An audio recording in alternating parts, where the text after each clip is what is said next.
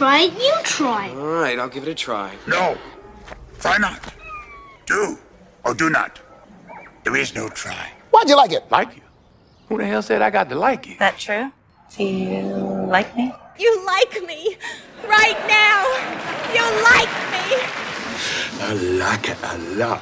He likes it. Because I like it.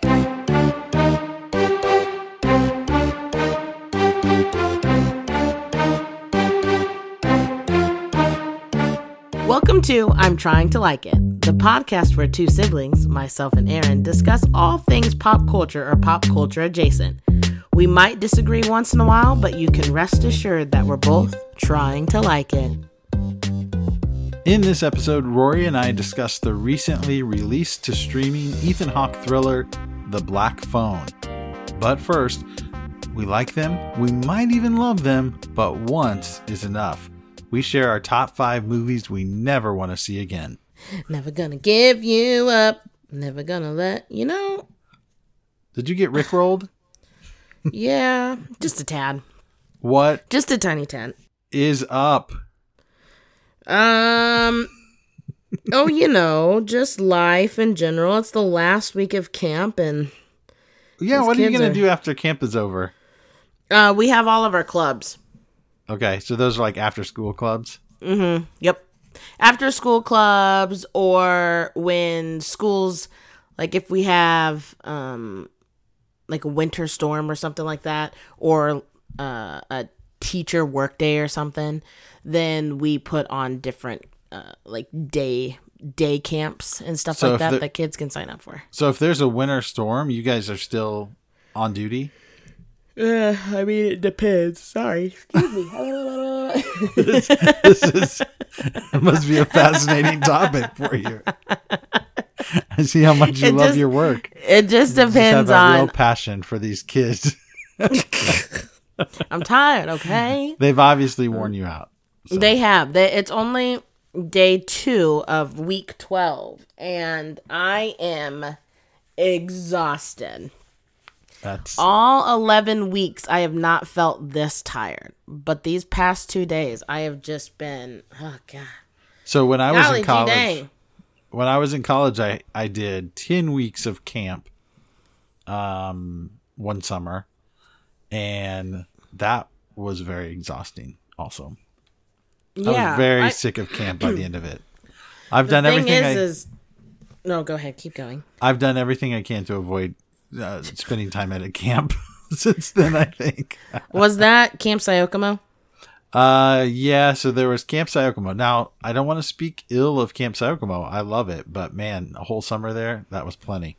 And then, actually, though, I did that one summer, and then the next summer, Sayokomo did not wear me out, actually. It was camp teams. When I was in college, I was on this team, and we traveled. Maybe the traveling's what did it, too, but we traveled from one camp to another camp all over the Midwest.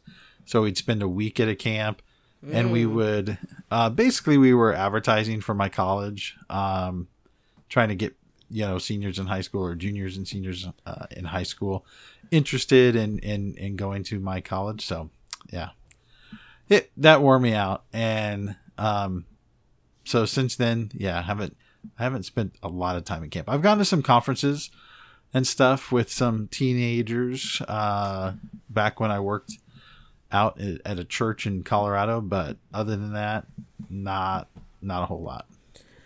Yeah, it's just I've lost staff, like college kids that are either going back to college or it's their first year of college, and then it's the week before school starts. So like our bus drivers are gearing up for the school year and have meetings and trainings and stuff, and schools are trying to get their schools put together for the start of the year, and it's a lot.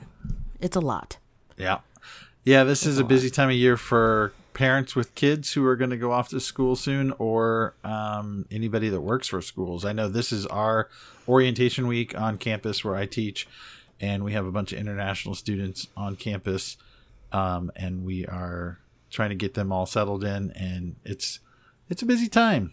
And I'm moving offices, and that's busy because I have to pretty much do it on my own. Take all your and- plants.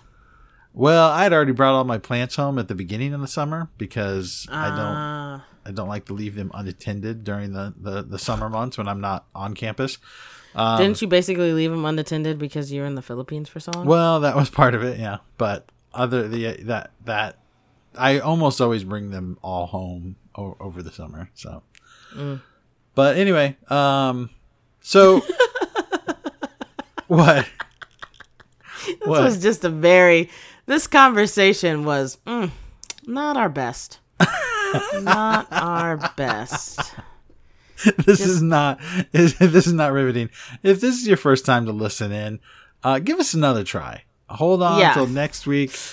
Keep listening. It might get better. I don't know, but I mean, if you're not riveted by just the pure exhaustion that we both feel from being in the middle of busy transitions into the school year, then maybe just hold on. Next week next week might be a better week. Might be a little bit less tired. I don't know. I could be more tired. You'll have to tune in and find out. Yeah, tune in next week to find out what our energy level is. It's a cliffhanger. Will we be cliffhanger. more tired next week? Or will we be just as tired? Or less tired? How many classes are you teaching? I will have 4 or probably 3 or 4 actually. But Okay.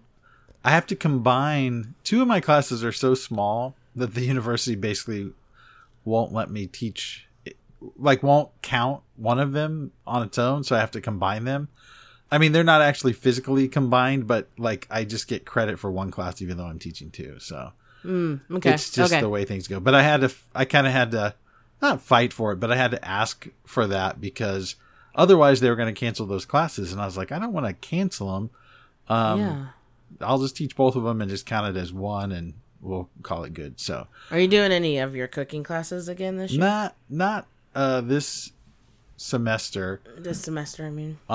Next semester I do the food, culture, and society class in the spring. Culture, and society. Society.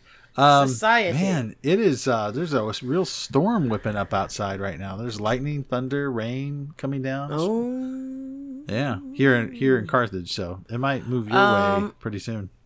Yeah, we had it earlier. Are you laughing about how this conversation's still just going downhill? Like we went from plants, moving plants, to just the weather. We went from low energy exhaustion to moving plants to weather. This is okay. All right, we guys, need to just move on. We're just gonna move on to the topic of discussion, which is movies I'd never watch again. We're going to talk about our top 5 movies and movies. It sounded like I said something different. I did not. I said movies. Aaron and I, we established that these are movies that we think are really good, are great movies, but they are just so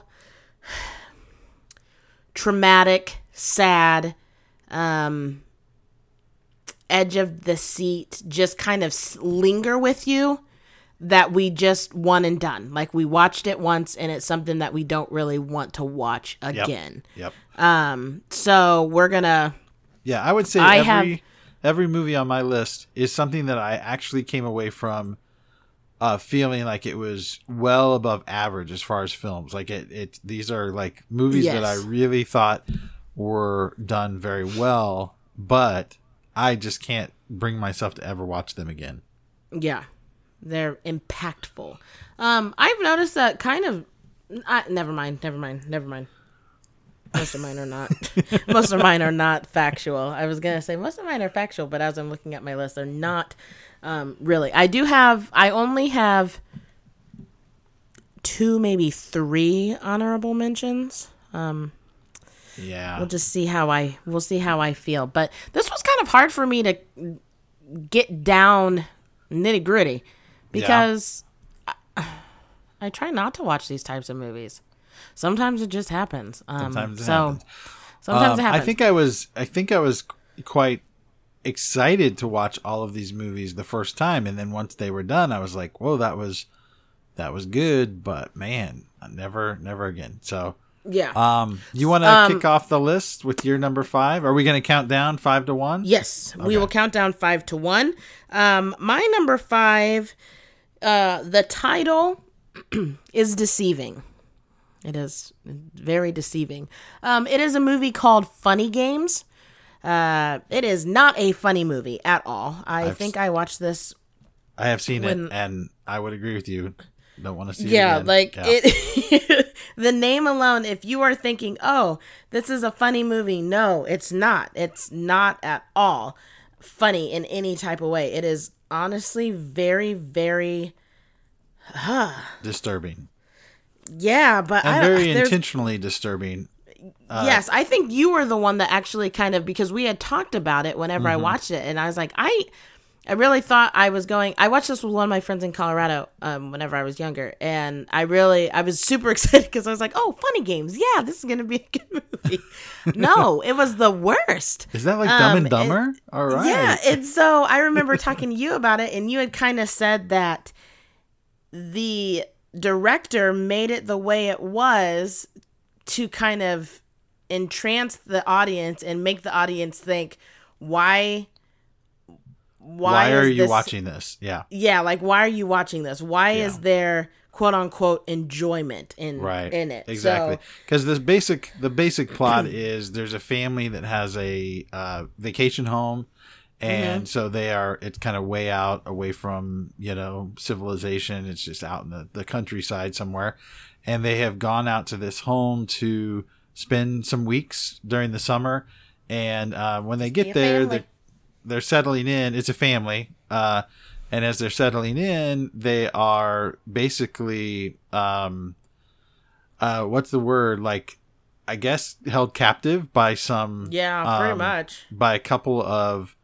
young, sort of, I don't know, teenage or college age kind of boys, young men who then proceed to kind of torture them as a family. Now, I know that sounds awful, and it is, but the director really had a point in that film, and there's actually what that film is sort of famous for is that it breaks the fourth wall. And at some point, after you've sat and you've watched this family be tortured for a good 40 minutes or so, one of the boys turns to the camera and starts speaking to you, the audience, and basically says, like, do you want us to keep going? Do you want us to stop, or do you want us to keep going? Are you enjoying this? Yeah. And it's kind of an indictment of the audience, and it's kind of the director going like, you paid to come and watch this.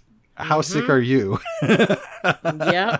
And so it is very disturbing, but that's a great pick. I didn't think of it, but I certainly agree with you that I would not want to watch it again. Yeah, like I have never thought in my head I want to watch this ever, because I think it just was so disturbing in my mind. It's kind of like, this isn't on my list, but it's making me think of, do you remember the movie The Strangers? With Liv Tyler and Luke Wilson, I think. No, it's not Luke Wilson. I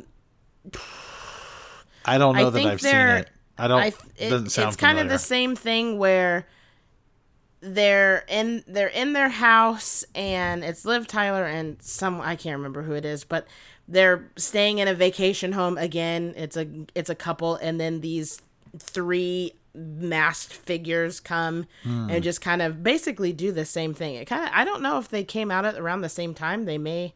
I think The Strangers was after. This does sound familiar. I don't think I've seen it, but it does sound familiar. I think The Strangers, if it's the one I'm thinking of, it maybe came out a few years after. Funny Games. Honestly, but I think with Funny Games, if I were to watch it, I just have to watch the end, because I really don't remember what happens. Well, it really is pretty simple. Like, it's just literally these young men treating this family very badly. Some of it's physical but a lot of it's just mental, right? Like a lot of it is super psychological. Yeah. So, but that's a great pick. My number 5 is a film I saw. I think it came out around 2003 or 2004, called City of God. And I've got a quick description here. It depicts the growth of organized crime in the Cidade de Deus of Rio de Janeiro. I'm sure that my pronunciation is awful. And so it was released in, I think, like I said, I think it was 2003, 2004, but it covers a time span between the 1960s and the beginning of the 1980s. And so what makes it something I never want to see again? It's the film is beautiful in one way. A lot of the people are very beautiful to see, and there's so much diversity because Rio de Janeiro is a very diverse city, but it all takes place kind of in this slum. So there's immense poverty that you have to kind of see on screen and depicted in a very, confrontational kind of way almost.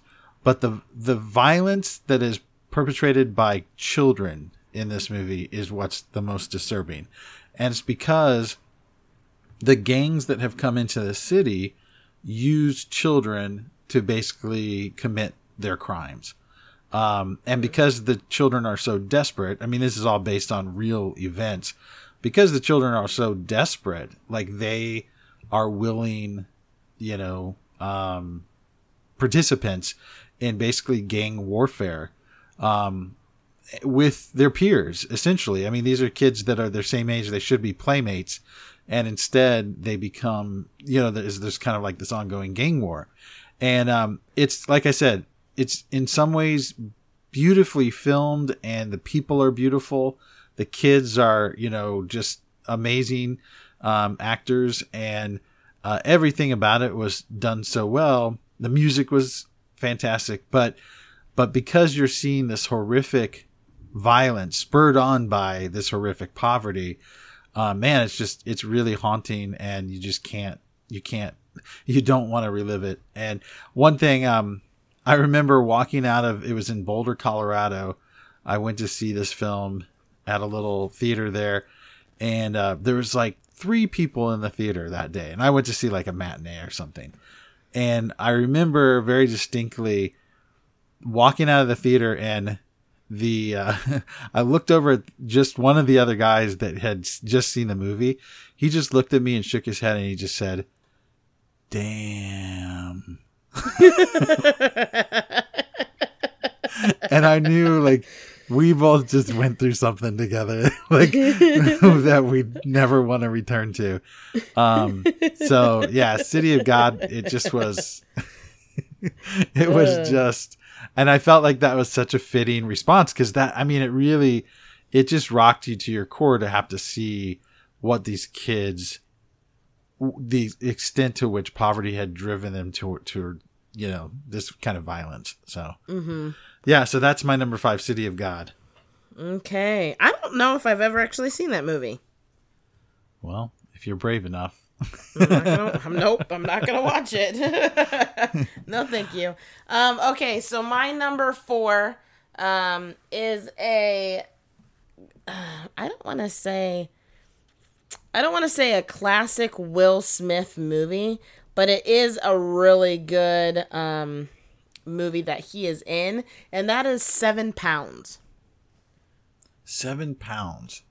It's basically, here's the description. Yes. A man with a fateful secret embarks on an extraordinary. Oh I don't know why that was so hard to say. Extraordinary journey of redemption by forever changing the lives of 7 strangers. So he goes through something traumatic in his life, and then he seeks out 7 different people to receive his organs and different things. And so this is a movie that, oh gosh, it is one of those movies that was a one-time watch, and then I don't want to see it again. It was so well done, but just too much. Is it? who is the co-star there? Zoe? Is it Zoe Saldana or No, it's the girl. It's the girl that looks like Zoe Saldana. It's Rosario Dawson. Rosario Dawson? Okay, And then Woody Harrelson is also in it. okay. So I remember seeing that. I saw that with a friend I think we were in South Korea, and what I remember from that movie, and I don't remember that much, strangely, but I remember there's a scene in it where the camera is super close up on Rosario Dawson's face. And of course, we were seeing this in a theater, so it's magnified, on this huge screen. And I remember it was one of the most, I remember talking about it with my friend afterwards. Actually, I think it was Jeju Dave that I saw that with. And I remember I was talking about it. I doubt he remembers this. He might. And we were talking about how kind of intimate that scene was. There was no nudity or anything, but just the fact that it's like this very close up, you almost feel like you can see the blood almost like pulsing through the veins and like her temples, and like it's like if you could just it's like if you were like an inch away from her face and you're just studying her face and the camera doesn't move. And I mean, if I'm remembering it right, but that was a pretty intense scene, and that's funny that I don't remember that much else about the movie, but I do remember that scene from it. Yeah, I think the scene that I keep hitting my mic. Sorry, everyone.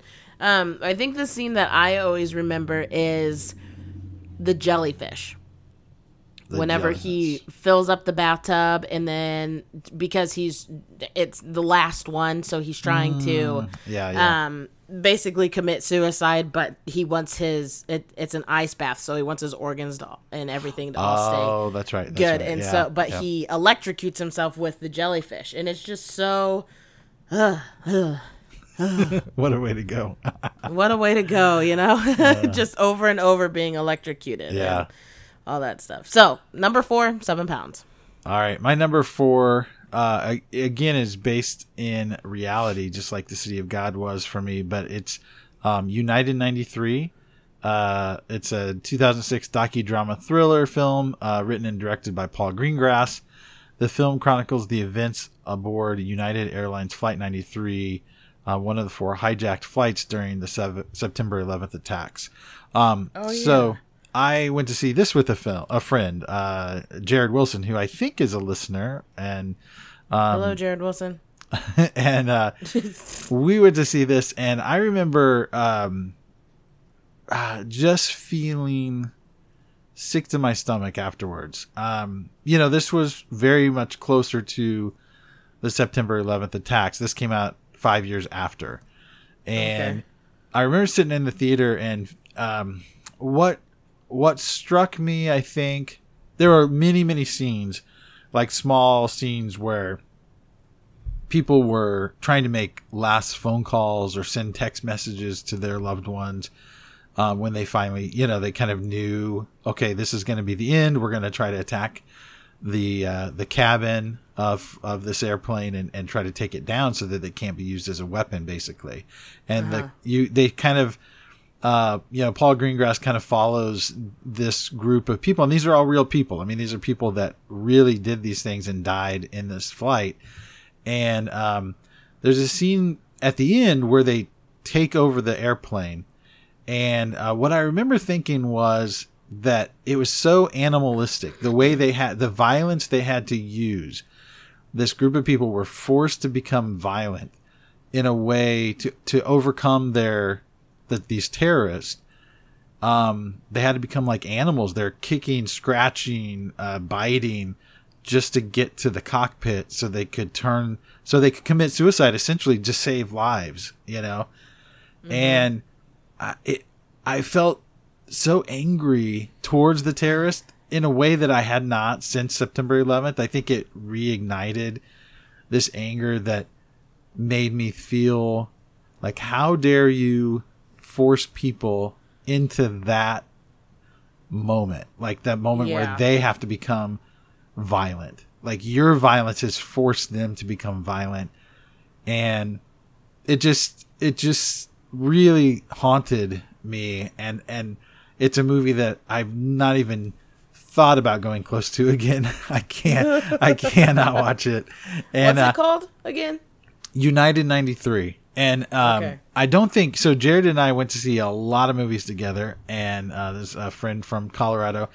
We both love movies, still do. But we would usually like to talk about the movies after we watched them, particularly if it was a well done film, And I remember we didn't talk about that one. It was almost like we couldn't. We couldn't talk about it, because the emotion was that I think we felt, I don't want to speak for him, but in that moment I was too overwhelmed, I think, by what I had just seen and what I knew to have happened on that day that I couldn't talk about it. So anyway, United 93, it's done so well. It deserved to be made for the people that did die that day, but I just can't go close to it again.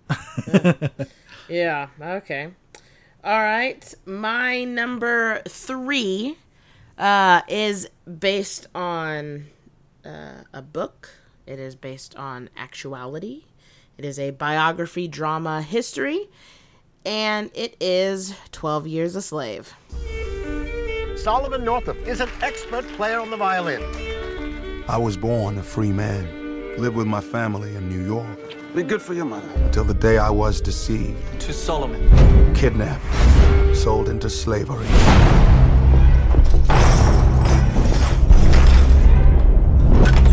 Well, boy, how you feel now? My name is Solomon Northup. I'm a free man, and you have no right whatsoever to detain me. You're no free man. You're nothing but a Georgia runaway. Went down to the river Jordan. Well, I'm going to just say this. I'm going to let you talk about it, but that's my number 3 as well. So we're matching on this. Look at this us. Point. So go ahead, say what you. So the plot of it is in the antebellum United States, Solomon Northup is a free black man from upstate New York and is abducted and sold into slavery. This movie,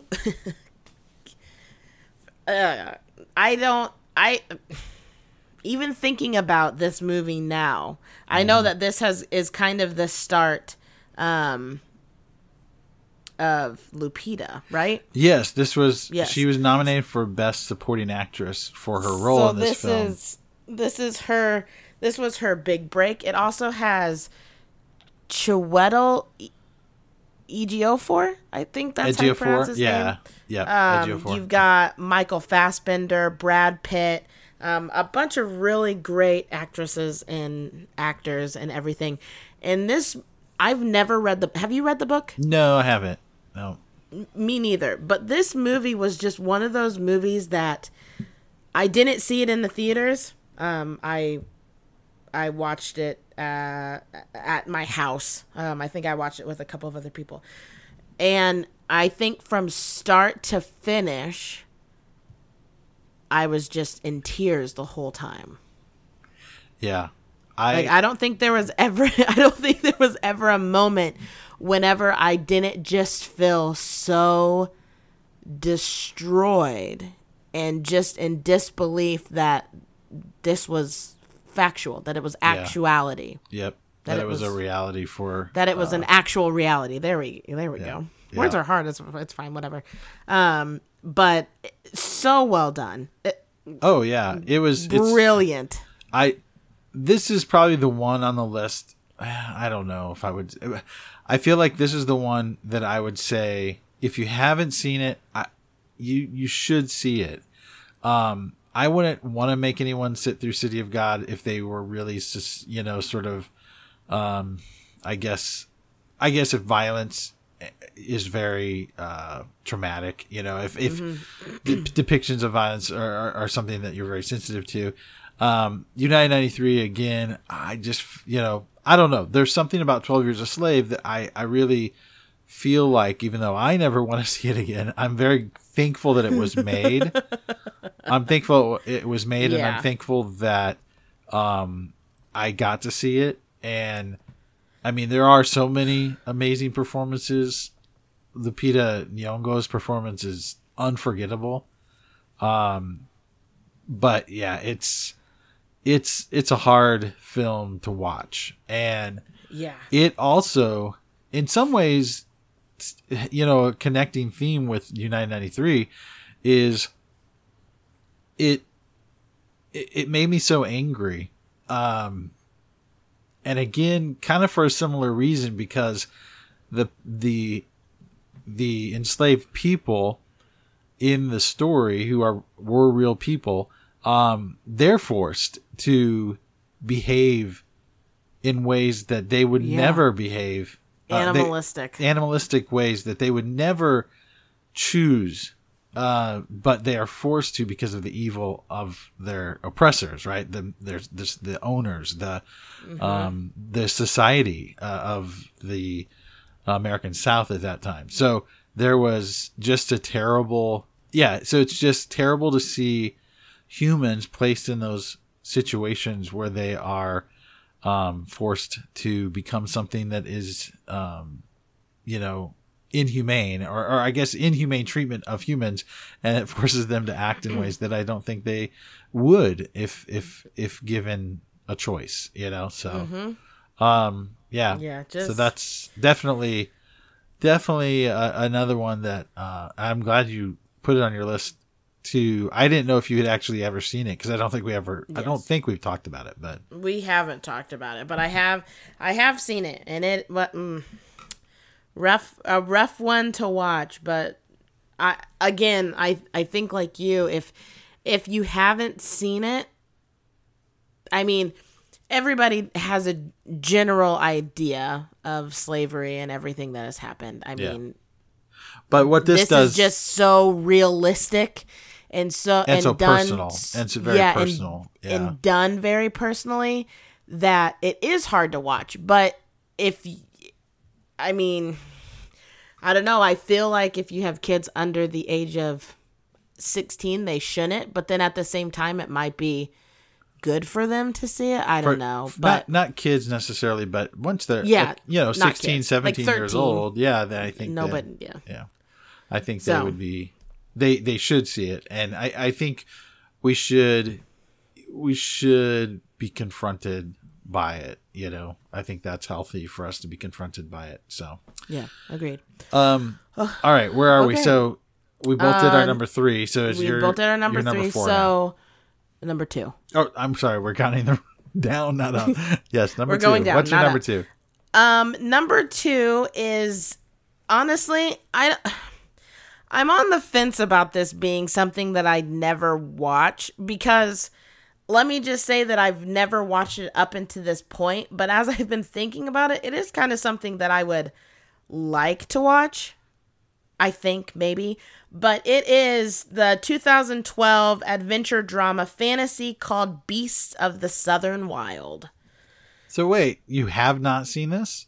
No, I have, but I don't know if it's something that I would never, like, I don't know if I would never not watch it again. As I'm thinking about it, it's kind of like one of those where it hit, but I don't know if it's something that if I found it, I wouldn't be like, oh, let's watch it. So it kind of teeters on that line, but it is basically faced with both her hot-tempered father's fading health and melting ice caps that flood her ramshackle bayou community and unleash ancient Aurochs. 6-year-old Hush Puppy must learn the ways of courage and love. And it's funny because the little girl that plays Hush Puppy actually plays the daughter on 12 Years a Slave, Margaret Northup. Oh, really? I didn't realize that she was in both. Okay. I cannot. Quinvin Zane Wallace. I don't know how to pronounce her name. Yeah. But this movie, oh gosh, it is just, it's kind of one of those where the little girl she was such a good little actress, and just everything that happens, like you have community banding together, but you also have all the struggles and everything she goes through as a little girl in living in the bayou where she doesn't have money, and her dad is mean and his health and all of that stuff and yells at her and stuff like that. this movie was just so well done, but at the same time, I really don't know. I don't know if I would watch it again. Like, it's hard to put into, like, thinking about it into words. Yeah. What made it so great? Like, what made it great is just the story. The storyline was just incredible. Like, and it was an incredible story. Yeah, it really walks this line of like fantasy. Because there are these beasts that that are not real. Not real beasts. In the world, but there's also there's sort of a fantasy element to it, but it's also very rooted in the culture of Louisiana and and a certain area, southern Louisiana around the coast. And the performance by the lead actress, the little girl, and I'm not going to try to say her name either, but is really unforgettable. And I remember the soundtrack also being oh my gosh, the soundtrack really was. But what's crazy too is I think that film had a very small budget but made a huge impact. And it was so, yeah, I kind of get what you're saying. Like, there's some movies you watch and it's not so much that they were traumatic, but it's almost like the emotions you felt while watching it were so overwhelming that you're not sure you're ready to like undergo that kind of emotional exertion again or something, I kind of feel that a comparable one for me, and it's not on my list, but I think of my response to the movie Lion. Have you seen that? I feel like I've heard of it, but I've not ever seen it. And so it's the story of a boy who's a boy who's adopted. He gets separated from his family in India. Oh yes, and he gets lost basically, and eventually he's adopted by I think a family from Australia. Yep. And so he decides as an adult, with the support of his parents, his grown, his parents who are still his parents and loving and supportive and everything, but they support him in a decision to basically go and try to find his mother. And so it's just the story of him trying to find his mother and eventually, spoiler alert, finding his mother, his birth mother. And yeah, I just remember watching it and like, I kind of had the same response you had with Beasts of the Southern Wild, where it's like, or no, you mentioned 12 Years a Slave, where it's like you never felt like you could kind of stop crying, And for me, it was like just like this constantly. My eyes were just watery. Like wiping my eyes the whole movie, trying just to see it because I want to see the screen clearly, And it was. I don't know why it just hit in a way where I was like, I was just an emotional wreck at the end of it, and but it's a happy film. I mean, like ultimately, it's not that it was, but I don't know that I'm ready to ever undergo that again. It was just so emotional. I was just like, I don't think I can do it. But so I get that. It's a really good movie. So I highly if you've not seen Beasts of the Southern Wild, I highly recommend it. It's just, and it's not that it's traumatic in any way, shape, or form of like the last movies that we've mentioned. Right, yeah. Not violent. It's not violent or anything. It's a 6-year-old little girl who's trying to find her estranged mother and is going through what no 6-year-old should have to go through. It's done beautifully. So that Beasts of the Southern Wild is my number 2. What is your number 2? My number 2 is a movie again that I really, really liked, but I'll never watch again. The Witch from 2015. It's Robert Eggers' film. A family in 1630s New England is torn apart by the forces of witchcraft, black magic, and possession. And what I really appreciate about this movie, it is very scary, right? So it's meant to be I wouldn't. Maybe I would classify it as a horror film, but it's not a horror film in the traditional sense. The most horrible thing about this movie is to watch this family being torn apart by themselves, and it's really the father is a religious fanatic who is really dominated by fear of the devil, fear of witchcraft, fear of anything that he doesn't quite understand, fear of his own children turning towards evil. He's afraid of everything, and he allows fear to overcome his love for his family. At the point that we catch up with this family, I'm not sure how much love he still has left in him because he's so fearful. And through different circumstances, all related to the possibility of there being witches that are tormenting this family, he basically becomes the scariest character in the film. Basically because he's driven by this fear, and he's willing to destroy his family for it. And so anyway, it's again, great performances all around, very eerie film, very scary, haunting visuals, and just and a lot of really good writing. I think the filmmaker Robert Eggers did a really good job of he did tons of research into the dialect of the people of that time, and so you almost have to watch with subtitles to understand what everyone's saying, and but ultimately it is really horrible what ends up happening to this family, not in a, or I should say, not only in a sort of a bloody, violent way, because there is violence. It's not a slasher film or anything, but there is violence that occurs, but it's just this kind of slow dismantling of this family, and based around this father's fear of the outside world, basically. So I don't want to see it again. I don't want to undergo that process. Like, I don't want to see that happening over and over again to this family.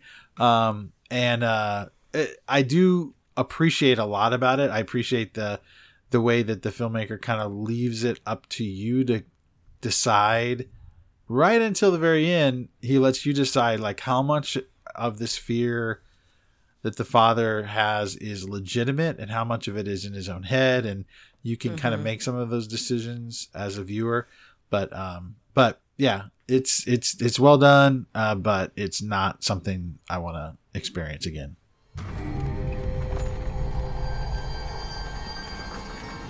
What went we out into this wilderness to find? Leaving our country, kindred, our fathers' houses. For what? For the kingdom of God. Let us pray.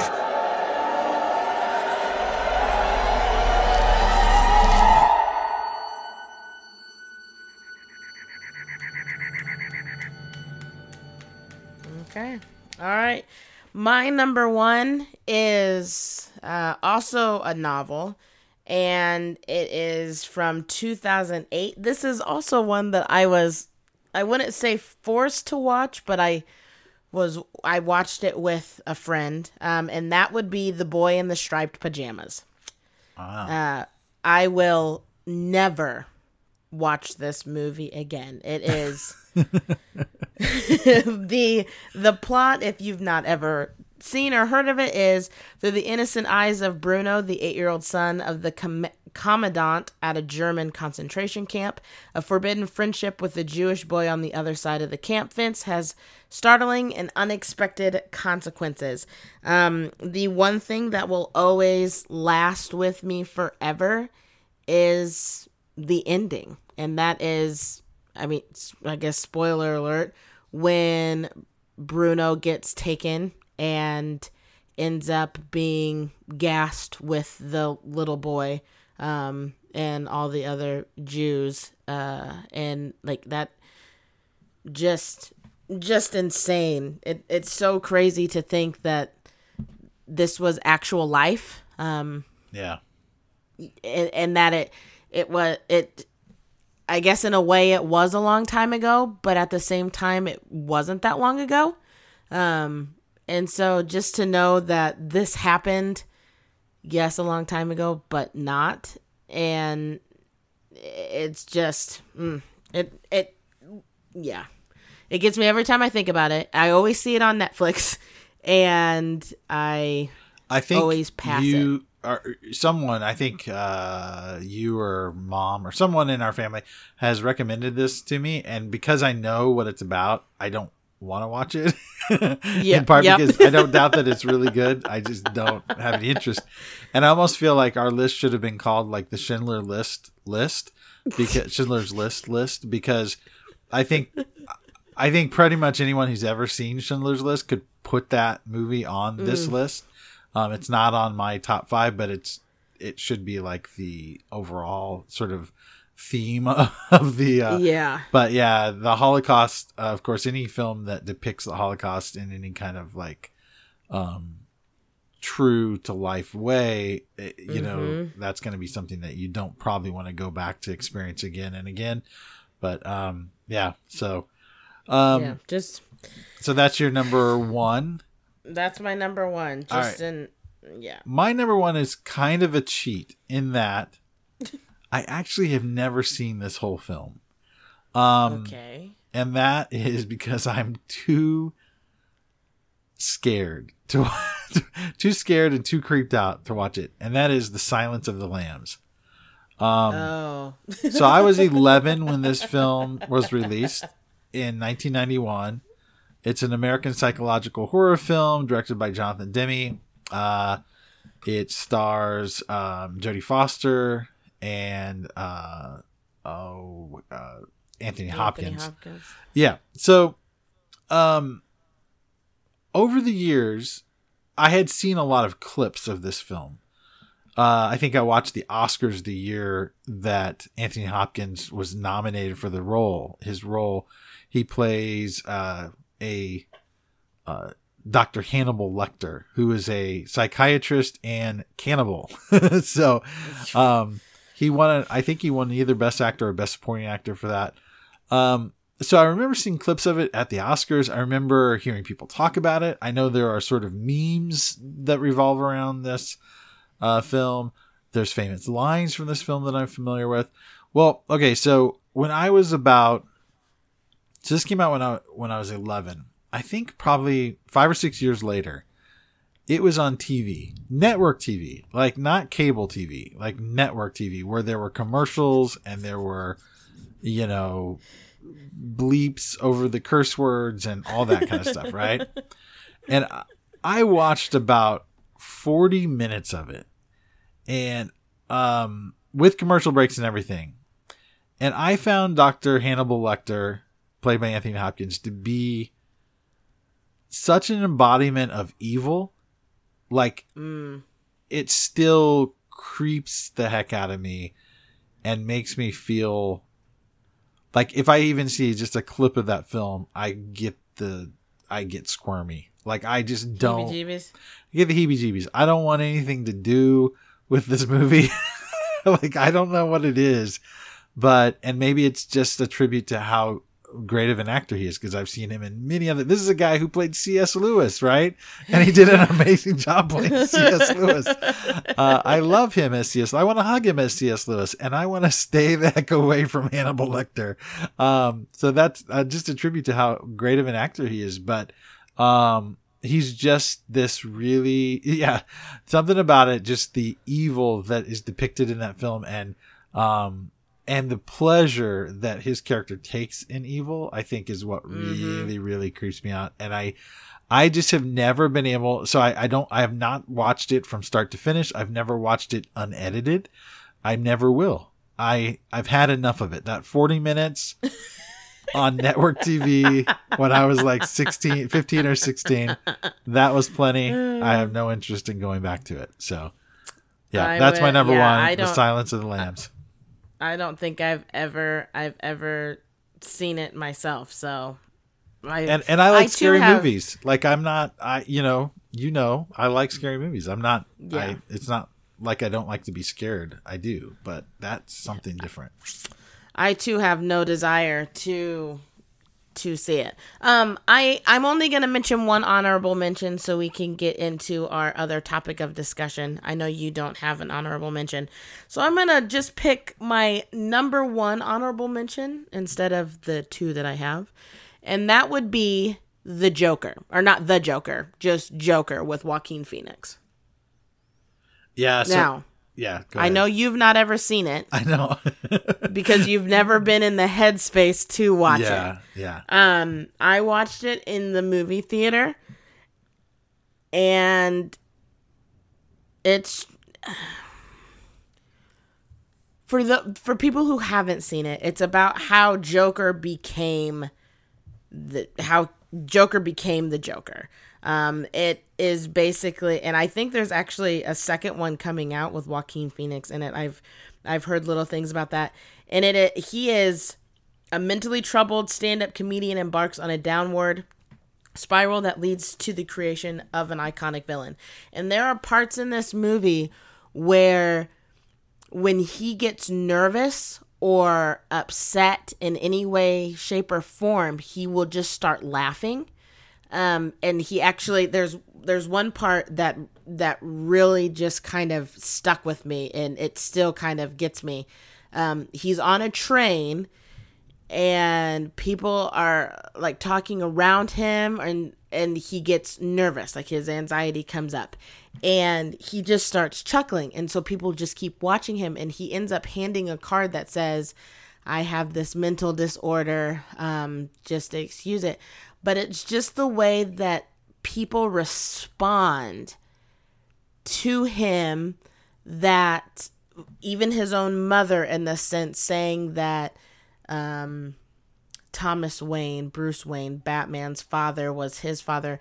And it's just a spiral. It's a spiraling effect that leads him to become Joker, in the sense of he is just this villain that feeds on, I don't want to say fear, because that's not what Joker is at all. It's literally his journey of thinking life is one way and it not being that way at all. I mean, there were so many twists and turns. I still think you should watch this movie. You do have to be in the right headspace for it. I will say that 100%. And it did leave me feeling mentally drained. But Joaquin Phoenix does such a phenomenal job that watching it was kind of worth it. Yeah, I mean, that would be the main reason I would want to see it, I think, is just to see his performance, because I have heard so much about it over the last few years since the film was released. But again, it's one that I'm not sure. I do have to be in the right headspace for it. And I'm not sure the payoff is going to be worth the pain of living through that, you know? That's true. Which is a good segue to the movie that we're going to talk about. Yeah. After this break, we're going to take a short break, and then when we come back, we're going to have a quick discussion, because we've gone on long with this list, longer than I expected. Yes. But we're going to talk about The Black Phone.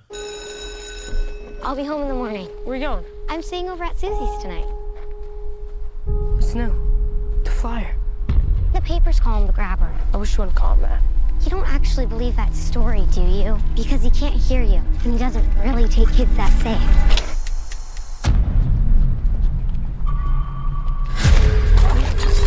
Oh, you goof.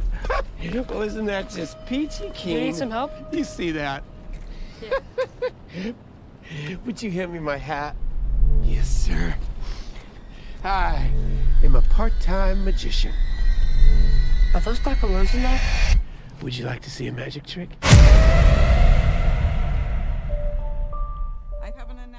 All right, welcome back, everyone. This movie. Ooh. It is number one. Ethan Hawke is unrecognizable in this movie. I did not realize it was him until he's in a mask most of the time, right? Yeah, he's in a mask. If it's not a full mask, it just covers either his mouth or his eyes. It's one or the other. And so it's a horror thriller. The synopsis is, after being abducted by a child killer and locked in a soundproof basement, a 13-year-old boy starts receiving calls on a disconnected phone from the killer's previous victim.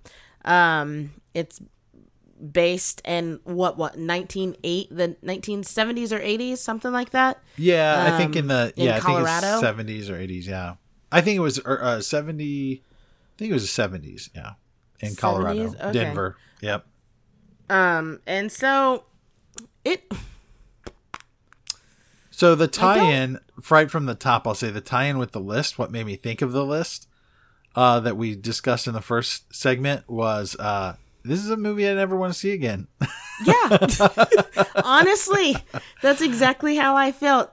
I mean, it's not all terrible. Like, it's not, and I don't know if this is spoiler or not. I guess I should say I wasn't, when it was over, I wasn't left feeling completely just like, what the heck did I just watch? Like, why did I watch this? It did have some type of, I guess, hope. quote unquote, happy ending and hope at the end. But it was so, it painful. is something that I will never watch again.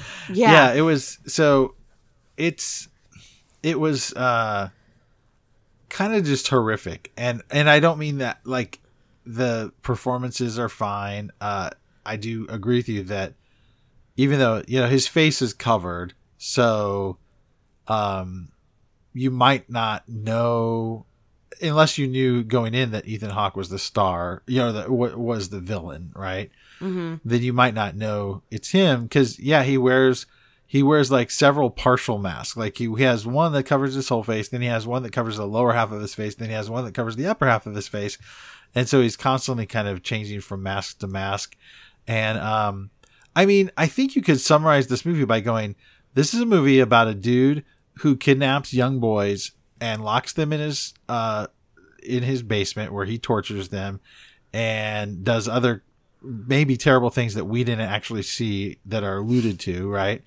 And so, you don't want to spend a lot of time with that guy, right?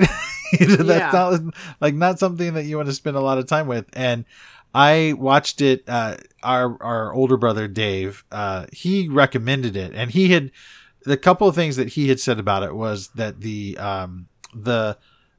they're kind of a brother sister pair that are kind of at the heart of this story. So Ethan Hawke is the villain, but the characters Finney and his sister Gwen. So Finney is played by Mason Thames, and then Gwen is played by Madeline McGraw. And so Dave had said, man, her performance in particular was just amazing, and I totally agree. For sure, she 100%. There's a scene in this where she is angry with her. Is it her father? I think she's yes. She's angry at her father, and for good, very, very good reason. And man, what a performance! Like she's furious, and you can feel the ferocity in her performance. Like she is angry, she's sad, she's heartbroken by this person who is supposed to be a father but is not. And she's fantastic. Mason Thames, who plays Finney, the boy who is captured by the Ethan Hawke character, his performance is very, very good. So there's Ethan Hawke himself, who I actually am a fan of. I like Ethan Hawke. But man, the headspace he must have had to get into to play this character. This is a real sicko.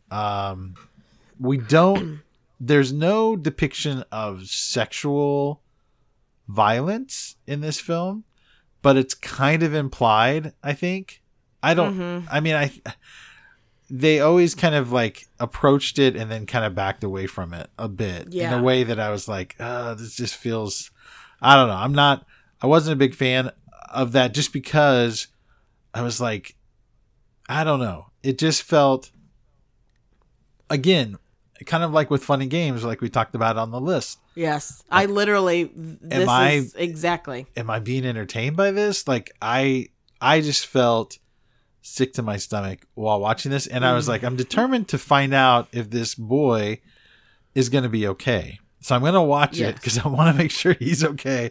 And I was, and I wanted to make sure the sister was okay. But man, I just was like, I think playing a villain sometimes would be kind of fun because you get to kind of ham it up, kind of go over the top.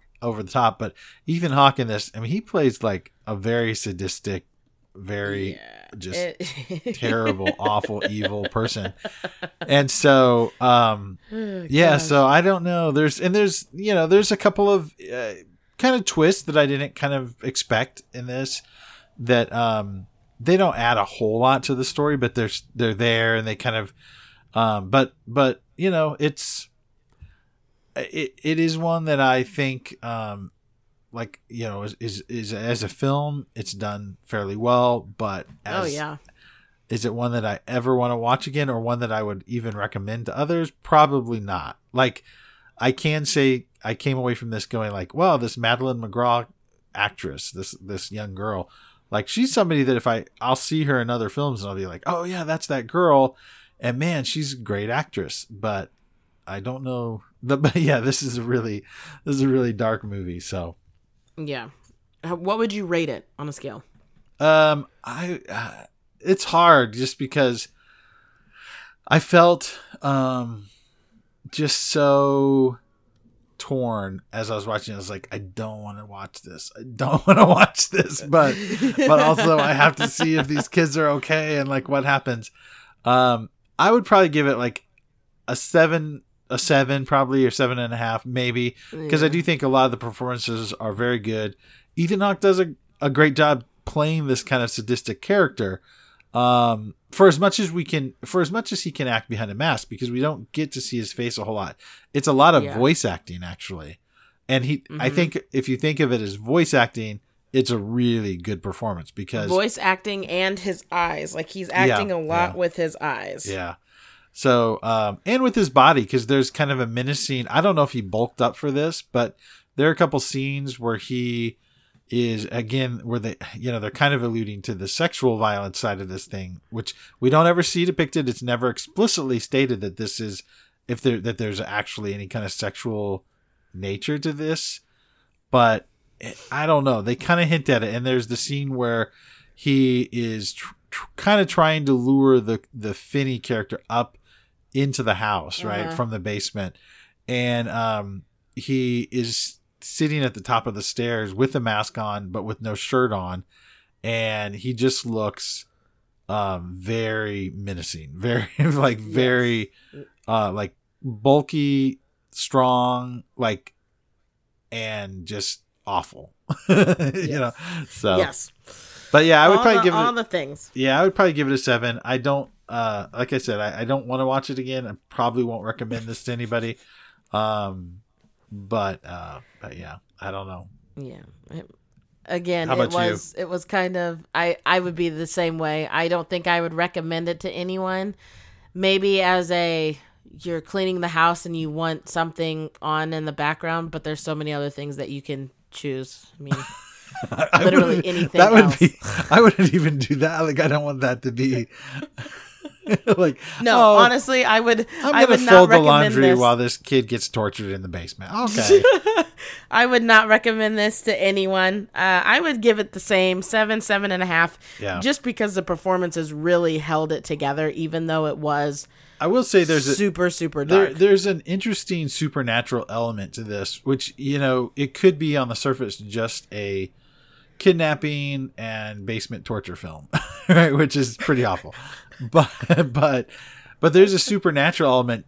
You read the description, so there's a phone in the basement, and it rings. It's not connected to any lines. They make a point of showing us that it's not connected to any kind of real phone line, but it rings, and it's the these past victims of this terrible character. They call him the Grabber in the film. So his past victims are reaching out to try to help the Finney character. So, and some of them are doing it out of sympathy for Finney. Some of them are doing it out of vengeance towards the Ethan Hawke character, but they all are trying to call this boy and help him escape this situation. Yeah. Some of them want him to escape. Some of them want him to get revenge on the Ethan Hawke character. So, so there's that supernatural element, and then the sister Gwen also sees visions, and apparently they kind of allude to the fact that her mom may have seen visions as well, and it's kind of what has driven the father to drinking and alcoholism, I guess. And the mother, I think they kind of imply the mother has maybe committed suicide because of these visions that she's seen, and now the daughter's starting to see visions, and she is so she starts to see visions of what has happened to her brother as well. So there's that supernatural side of it, and then she prays. There's several scenes, or not several, but maybe a few scenes where she is praying for help, and so you're kind of left to go like, okay, there is some spiritual nature to what's happening here. Yeah. And so it kind of walks that line a little bit. And I did appreciate that element included in it, just because it made it something, it kind of gave it a unique touch that I don't think you see in a whole lot of this type of film. But yeah, I'd agree with all that. It's kind of a hot mess express, but again, like I said, it didn't leave me with the menacing hopelessness and all that junk. Right. Do you have any recommendations? I have a couple, so. Well, I'll make it super quick because I mentioned this last week, but we have to talk about Reservation Dogs at some point. Yes, it's on my list of things to watch. Yeah, so we've been watching season 1 of Reservation Dogs over the past week, and we are I just love it so much. I loved the bear that was, we talked about how much I love that. Yes. And Reservation Dogs, it's right up there with the bear as far as it hits all the notes. It hits everything I love. It reminds me so much of one of my favorite shows ever when I was a kid and still today, Northern Exposure. I love how it includes the sort of the I don't know, the spirituality of the native characters that are portrayed. Okay. And there's just a lot of surrealistic elements to the show. And so anyway, I really appreciate that, along with the comedy. The kids that star in it are just amazing. And so Reservation Dogs, it's on FX, I think, or no, it's on Hulu if you have Hulu streaming, and I think it's an FX show, but I might be wrong about that. Yeah, I'm pretty sure it's FX. The other one that is back on this week, Netflix released season 3 of Never Have I Ever, and I just love that show so much. The writing, it's Mindy Kaling is one of the writers and creators of the show, and her writing ability, her joke writing ability just shines through. Like, it's just a funny show. It's different. The tone of it is so much better than most of those teen drama, comedy, romance things that those shows that come out, like that are pretty bad most of the time. This is different. It's so good. It's so funny. I love it.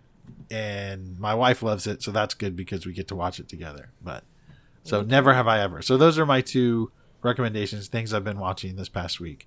But yeah, we definitely need to talk about Reservation Dogs sometime on the show. Okay, well, it's on my top list of things to watch. So I will get on on that boat. I have 2 movies that I'm going to recommend. The first movie is just a happy-go-lucky.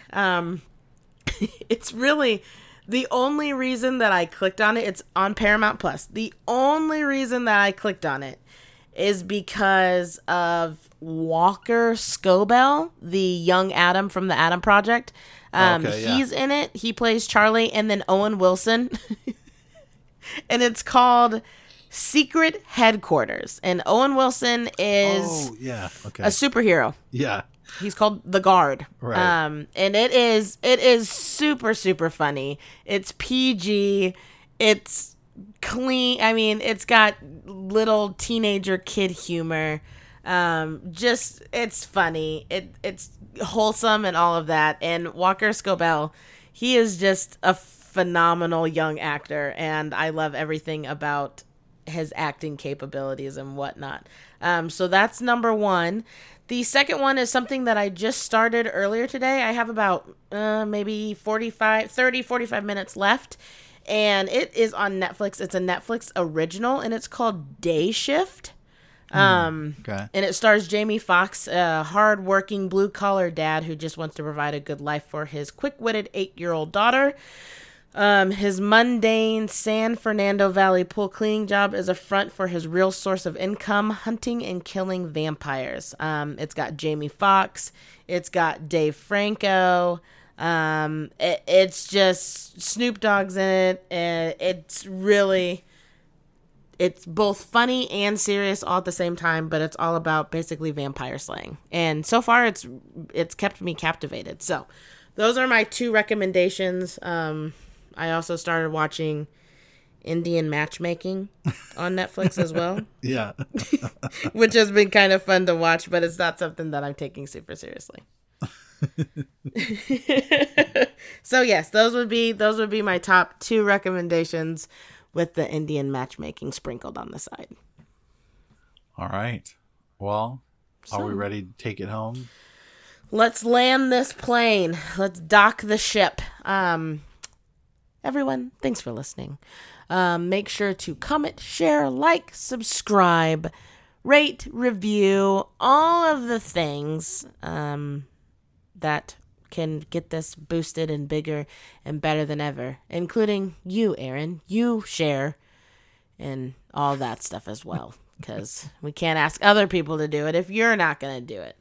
I'm sharing. I'm sharing. Consistently. That's the Working key on word it. there. Working on it. Anyways, had to take off just for a minute. Had to taxi for a second. You can always email us at imtryingtolikeit@gmail.com. You can follow us on Facebook. Facebook.com/tryingtolikeit. We also have a website that you can go to. tryingtolikeit.com.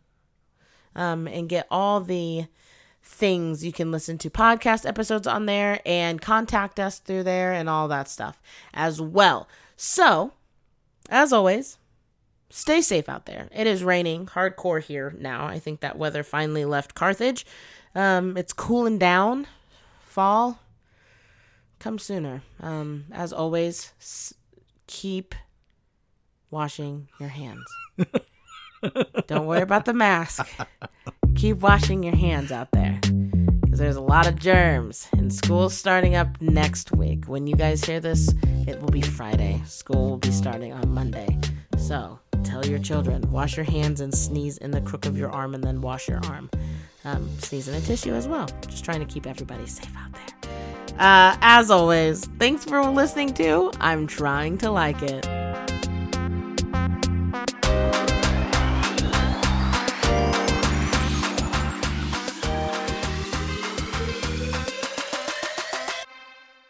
I'm trying to like it.